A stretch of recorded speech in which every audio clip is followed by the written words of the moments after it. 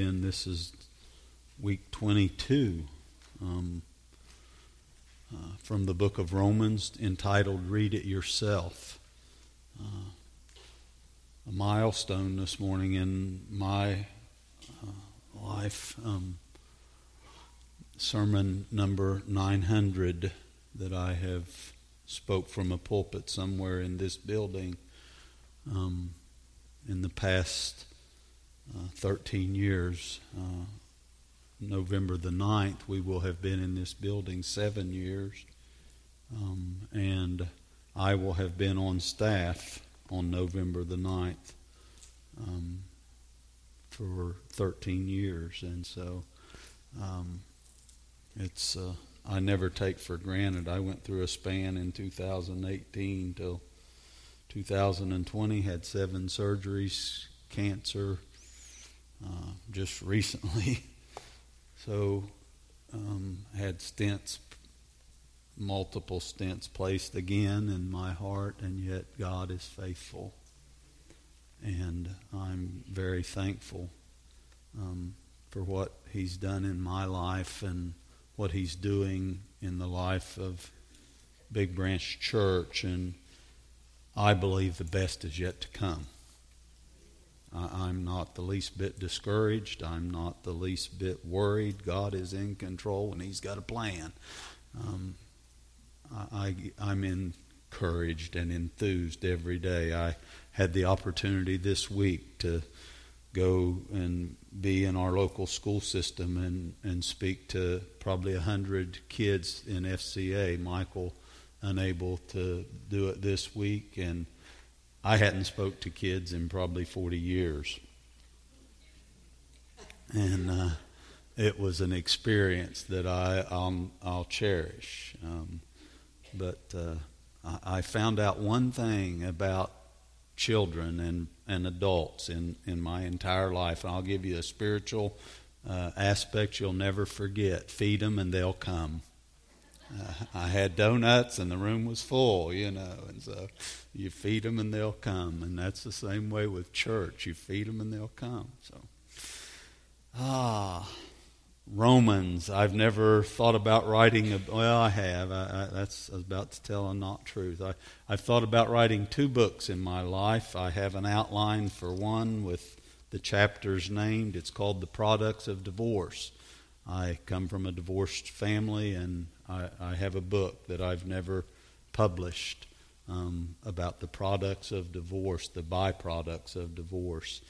And if I was going to write any other book, I would take this series of messages from the book of Romans and entitle it What I Believe, to be true. And if you have missed these messages, any of them, I would suggest that you just make it a habit to go back on Facebook or Sermon Audio and pick them up, because read it for yourself when you want to know what to believe, and that's what the book of Romans is about. So we're in chapter 10 this morning. There's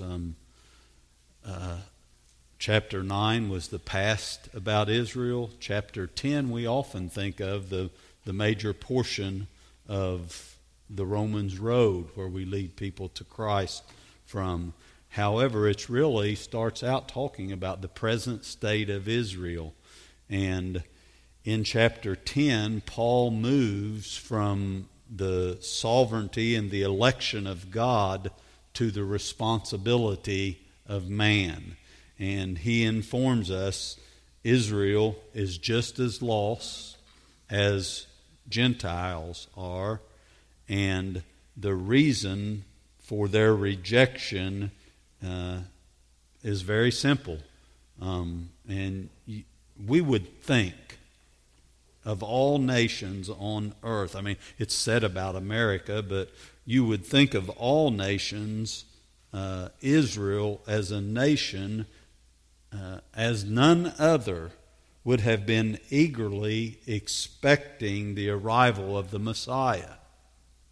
And for centuries, they had heard Old Testament prophecies. And the law, Paul even stated in in Galatians chapter 3, I believe it's 24, 25, 26, somewhere there, that the law was a schoolmaster to lead them to Christ. And God sought to prepare them for the Messiah. And yet when Christ came, Israel rejected him. And John 1:1 even states that he came to his own, and his own received him not. And when you look at it from that perspective, they obviously were a few that trusted Christ. We know the disciples, but the majority of the people of God's chosen people, the nation of Israel, were not ready when he came. And we understand all in the sovereignty and the purpose of God, the Christ and the cross, and yet, how do we explain the tragedy that now, for these 2,000 and some odd years, Israel still is, we have to have missionaries to go to Israel. The lady that we had as a guide when we were there in 2013 was a Jewish lady, and she wouldn't even talk about Christ. In fact, when we stopped together at the different sites that we were at and brought the Bible into play as to what happened on these sites, she would go off and walk away and not even listen to any gospel presentation. I had a conversation with her, and a good conversation. She wasn't mad or anything about, somewhat thinks Christ was a prophet, but the Messiah has not come. How do we explain that tragedy away? And I want you to listen this morning. We're going to start with Romans chapter 10 and verse 1. And I want you to listen to the passion and the compassion of Paul as he gives reasons for their rejection. And he starts in Romans 10:1, "Brethren, my heart's desire and prayer to God is for Israel, is that they might be saved." That's coming from a guy that had rejected him. And I would say this morning, that needs to be our prayer for America, is that America would be saved, the people of this country. We used to could call ourselves a Christian nation, and the majority of people in this nation were Christians. That is not true anymore. We are, in fact, a godless society, and more people don't know God than do know God. And it gets worse and worse every day. There used to be a statistic that if you had lined the people up of America around the globe, they'd circle the globe 3 times, those that have never trusted Christ and don't know that if they died today, they're going to heaven. Sad, but true. They rejected simply because they did not feel a need for salvation. Was the first case that Paul makes after he asked that the desire was for them to be saved. And I would say that America does not either. They don't feel a need for salvation in this country, and nor did Israel. Paul understood as well as anybody, I mean, Israel's condition. He had been there where they sat. Jesus, to Paul, was an imposter. And when he meets Christ on the Damascus Road, and it changed his life from one of persecuting Christians to one of presenting the gospel, then you just can't imagine the heartbreak that he had in those words when he said, "My prayer is that Israel is to be saved," because he had to feel some type of guilt maybe, or some type of conviction that, wow, I was a part of the persecution of Christians. With all Israel possessed, they were not saved. You have to think about the Old Testament prophecies that prophesied of the Messiah to come. They, may I sadly say that you can draw a distinct parallel between Israel and the United States in this day and age. I think it's sad, but true. There are statistics that believe that 50 to 75% of the people that are sitting in churches that are members of churches are not saved. You say, how can that be? Because just like Israel, they are religious but lost. Religious but lost. They are just members of a religious club. They never have believed in, they never have or put their faith and trust in Christ. And Jesus said, I am the way, the truth, and the life. No one comes to me except by the Father, or except through me. No one. It's religious but lost. An individual sat here in this church 3 weeks ago, said I was raised a devout, and he named a denomination, christened and baptized as a child. Told me right out there in the parking lot. He had trusted Christ in this service, and he said, but I'm lost. I was lost as hoe and goat until this morning, and I knew it. And that's in our denominations and in our churches all across this country. People that are religious, following rituals and traditions, but lost, just like the nation of Israel. Religious, but lost, believing that good works, some church ritual, or some tradition, or some baptism, or some membership saved them, when that is not what the Bible teaches. Israel had a God-given religion, but they needed to be saved and still do. And people in this country have a religion that need to be saved because they've never put their faith and trust in Jesus Christ. Religious, but lost. This idea, though, of some superior race for the nation of Israel or inferior race is ridiculous. The ground at the foot of the cross is level. All have sinned and come short of the glory of God, is what Paul said in Romans chapter 3 and verse 23. And the sad part is most people that live a religious life do not think that they are sinners and that they don't need salvation. And that's what Paul is pulling across from these scriptures this morning. All have sinned, and whoever you are, listening, sitting here this morning, or watching on Facebook, you need a Savior. We all need a Savior. And I don't care what your social position is. I don't care what your church membership is. I don't care how good of a person you are. I would love to tell you the time that I go to funerals and people say, well, they were a good person. I'll get to see them again in heaven. And that is a lie from hell. Being a good person does not get you in heaven when you die.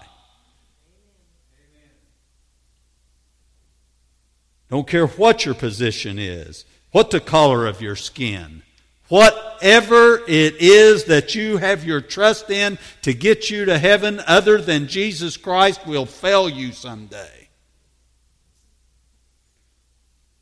Without trusting Christ, we are all hell-doomed sinners, and God puts this in neon lights in the book of Romans in chapter 10, point blank dot, for no one to miss. We all need a Savior. We all need to put our faith and trust in Christ. No exceptions. There was no exceptions for Israel, and there is no exceptions for us in America either. There are people today that, just like Israel, they feel like they have no need of a Savior. And they're just going about life as if hell does not exist. Religious, but lost. The second thing that he brings out of this passage is that they were proud and self-righteous. Romans 10:2. He says, "For I bear them witness that they have a zeal for God, but not according to knowledge," religion. They were proud and self-righteous. The Jews were so zealous in their beliefs that they improved upon the law of God with traditions and rituals, much like many denominations in this country today. They improved upon them, making their rituals and their traditions equal to God's law. But their zeal was not based on knowledge. Religious people today have made the same mistake.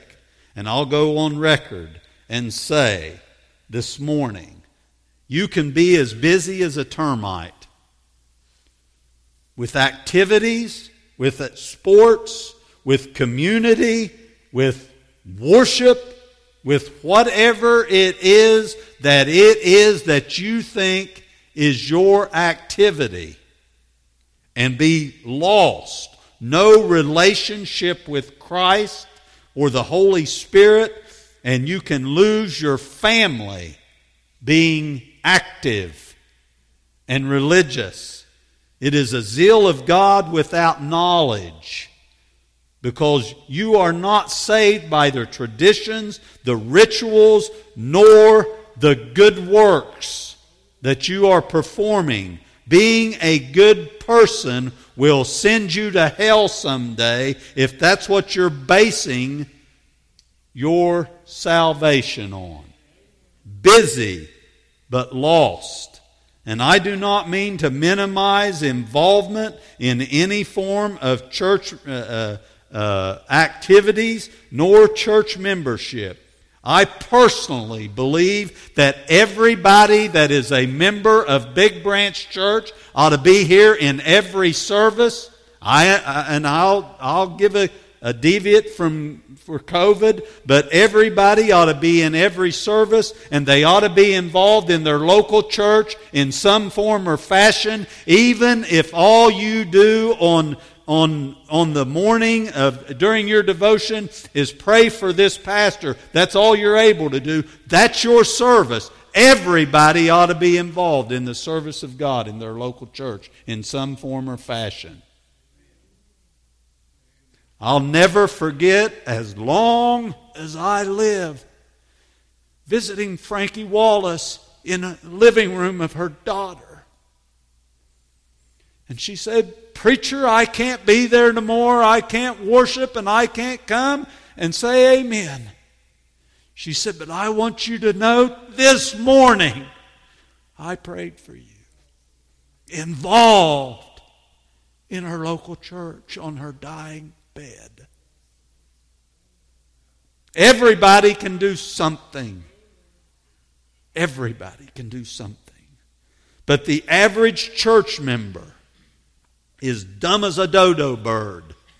And that's just a fact of the matter when you start talking about relationship with Christ. They don't understand what it is to have a relationship with Jesus Christ. They don't understand the fruit of the Spirit: love, joy, peace, long-suffering, gentleness, goodness, faith, meekness, and self-control. It's non-existent in their lives. The majority of churches are are just simply dead. A few years ago, I found that out while trying to borrow a baptism, to have baptisms. I had pastors in churches that were our friends and still are, and I wouldn't tell you who they were. We've got Christmas decorations in our baptistry. It hadn't been filled in years. God have mercy. Our heater doesn't work and we haven't fixed it. We had no need for it.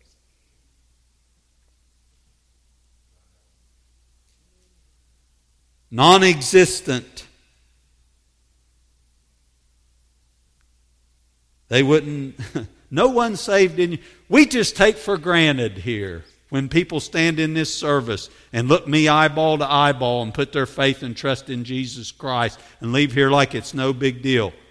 There's churches that hadn't had anybody saved in years and wouldn't know what to do or what to tell them if they came to an altar to get saved.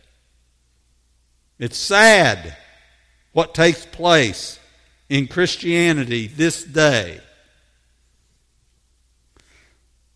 It's just sad that Christians live the life that they do, and they make a mockery of what Christianity looks like.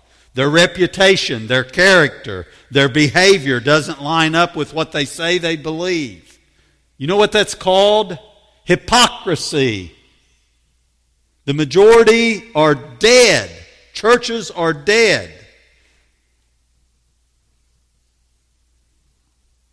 Proud and yet self-righteous, much like Israel that Paul is talking about in these passages. The last thing, they misunderstood their own law. They misunderstood. Romans 10, 3 through 7. For they, being ignorant of God's righteousness and seeking to establish their own righteousness. There's the good works I'm talking about. If you want to be righteous, you've got to place the righteousness of Christ on your life. Being ignorant. Think about what Paul is saying there. Read it for yourself. They have not submitted to the righteousness of God. They have not accepted Christ as their Savior. He could have just as easily said. For Christ is the end of the law for righteousness to everyone who believes. For Moses writes about the righteousness which is of the law, and the man who does those things shall live by them. But the righteousness of faith, listen, speaks in this way. Do not say in your heart, who will ascend into heaven? That is to bring Christ down from above. Or who will descend unto the abyss, into hell? That is to bring Christ up from the dead. This is true of Israel, and they misunderstood. Our righteousness is applied to our lives. And I'm not belittling living righteous and good works. I'm just saying that's not what Paul says gets you to heaven. That's not salvation. It's Christianity, yes. Living a life of Christ. Love, joy, peace, long-suffering, gentleness, kindness, meekness, self-control. That's the fruit of the Spirit. That's what it looks like to be a Christian.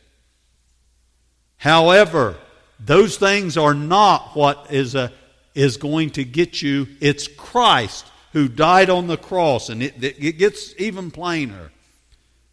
They misunderstood. This is true of the average church member today. They lack discernment between what is salvation and what is Christian living. Most fail to see biblical teaching essential or even the need of personal application. Sad, we see intellectual knowledge of God's Word with an utter failure to see personal application or any form of spiritual meaning. I've watched for over 42 years now men and women and children carrying Bibles, attend church, hold positions in church, teach classes, wear their suits and ties and dresses, and talk the talk, who walk out of the door on Sunday morning away from the church or on the job and in school, and it does not reflect relational Christianity. Their lives don't. Never win a soul to Christ. They never even witness of Christ. There is no spiritual growth. Their reputation is in the gutter, or their Christianity character is not present in their lives. So many church people don't have a clue what it means to be saved. To most, it is good works and be a good person. The law came to end in Christ. It is not good works or being a good person that gets you to hell or gets you to heaven. That will send you to hell. However, once you have put your faith and trust in Christ, you are to live a life of holiness that is pleasing to God. And that's called Christian living, not salvation. Who shall ascend to heaven, or who shall descend to hell, he says. You don't have to make a trip anywhere. Let me say that plain and simple. You get it by faith, right where you sit, right where you're watching this morning, in your seat, right where you are now. Nothing wrong with going to an altar. Nothing. We've had people at the altar almost weekly. There's nothing wrong. But salvation is available to you where you are now. Right now. Whether it's on Facebook, in your car, your living. I've heard my brother-in-law give his testimony. I got saved in my car going up the road one morning.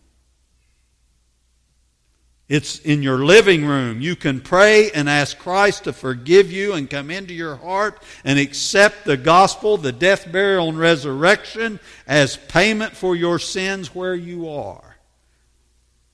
They misunderstood their own law and the prophecies of the Savior, the Messiah to come. And I'll conclude. Presently, salvation is both for Jew and Gentile. He brings this out in those last 6 verses. Romans chapter 10, verses 8 through 13. Please read it for yourself with me this morning. What does it say? The word is nigh thee, or near you, in your mouth and in your heart. That is the word of faith which we preach. That if you confess with your mouth the Lord Jesus and believe in your heart that God hath raised him from the dead. Man, underline that, because the resurrection is an essential to faith. He is the risen Savior. Read that for yourself. If you will believe in your heart that God hath raised him from the dead, you will be saved. For with the heart one believes unto righteousness. Doesn't say one practices unto righteousness. Underline that. For with the heart one believes unto righteousness, and with the mouth confession is made unto salvation. For the Scripture says, whosoever believes on him will not be put to shame. For there is no distinction between Jew and Greek. In other words, salvation is present to everyone, when to then and this day, Jew and Gentile alike. For the same Lord over all is rich to all who call upon him. For whosoever calls upon the name of the Lord shall be saved. Those 6 verses explain the how-to of salvation so clear and plain and simple that even a child cannot miss it.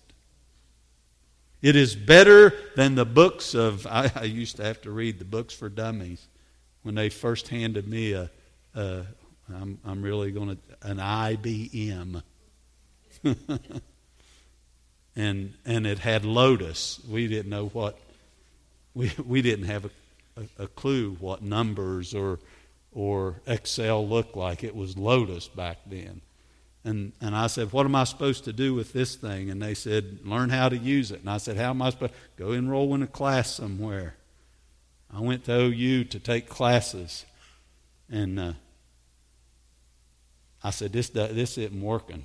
You're all's flying over my head like an airplane. And I got books for dummies on how to do stuff. And that's how I learned. And the salvation here is easier than the book for dummies. It's explained that simple. My pastor used to say that you put it in the manger where the little calves can reach it and the old cows will get their food, because what's he saying? You got to make it understandable where everybody understands it. The word is nigh thee. I remember, she's not here this morning, had a tragedy during the night, but I remember Mary Ellen's dad reading him this verse. The word is nigh thee. He told me, he said, preacher, I've read my Bible many times and communed with God in the woods and in my chair. And I personally believe he was saved before we ever talked that day out in his yard. I do. But I told him, I said, the word is nigh thee. And he prayed the sinner's prayer and asked Christ to forgive him of his sins. What he really done was just confirmed or consummated his belief that he already had. The word is nigh thee, even in your mouth. And there are folks who maintain that a believer has to make a public confession of faith. That is not what Paul is saying here. He's not saying it's a must, because I can tell you for 20 years, I saw many folks come forward and make a public profession of faith, and they weren't any more saved than Hogan's goat. You say, where are they now? I don't know. The FBI can't find some of them. It's the truth of the matter. But it's kind of like our church members, that nobody knows where they all are. You can't tell. Here's what I know about Christian people. You can't tell by the honk of the horn how much gas is in the tank.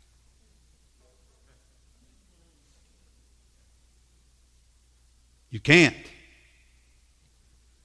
Because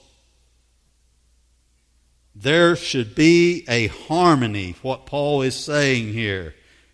You can't. There's got to be a harmony between what is in your heart and what you confess with your mouth. For with the heart one believes unto righteousness, and with the mouth confession is made. When you make that public profession, whether it's coming forward or whether it's baptism, you make dead sure that your heart and your motives are right. They're not just idle words that mean nothing to you personally, is what Paul is trying to tell us there. Because if there is confession without faith in Christ, it is due to two things. Two things. It is self-deception or it is hypocrisy. One or the other. I've been accused through the years of easy believism. Folks, I don't read it any other way than what's right here in Romans chapter 10 is easy. Whoever believes shall not be ashamed once someone raises their hand in a service. It is why I ask them, look me eyeball to eyeball. I want to see you. I want you to acknowledge to me, eye to eye, that you're confessing Christ and that you've prayed and asked Him in. And it's why I ask them after they pray, did you receive Christ as your Savior? That's their confession. That's them speaking out. When you pray to receive Christ and you're not ashamed, verse 12 says, for the same Lord over all is rich to all who call upon Him. You can't come to Christ by Old Testament ritual, Mosaic law, church denomination ritual, membership. But salvation is offered to all people on the same basis. Mercy of God by grace through faith in Jesus Christ. And if you believe in your heart by faith, the gospel, the death, the burial, and the resurrection of Christ as payment for your sin, and confess with your mouth and call upon the Lord, Paul said it's that simple. You can and shall be saved. This is where it moves from election and sovereignty of God to the responsibility of man. You must make that decision yourself personally. It is not difficult. It is not complicated.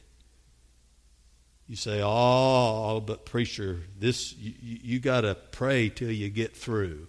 I strongly and adamantly disagree. This is not a party line, and neither is God's have a busy signal on His end. Some of you look at me like, what's a party line? I was raised in the country. I can remember when the first phone went in on the road that we lived on as a child. Linda and I, we lived on the same road as kids. And we had one lady that she'd want to stay on the phone all the time. And whenever she got through, if you'd have picked it up on her to listen to her conversation, it's called a party line. You say, what? She'd leave her phone off the hook so nobody else could use the phone.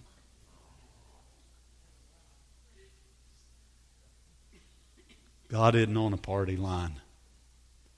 God doesn't have a busy signal on the other end.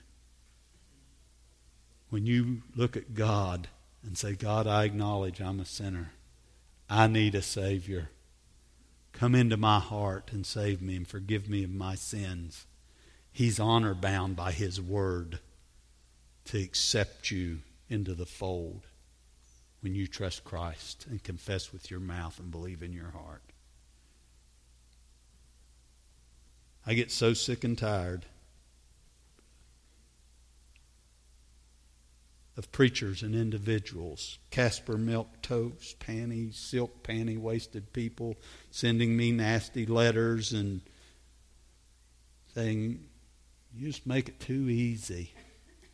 I didn't make it too easy. Did you just read that for yourself?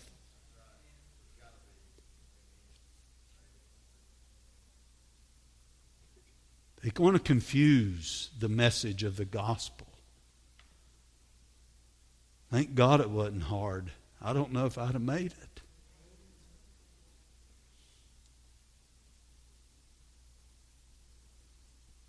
I can tell you one thing, they don't read the same book of Romans that I've read.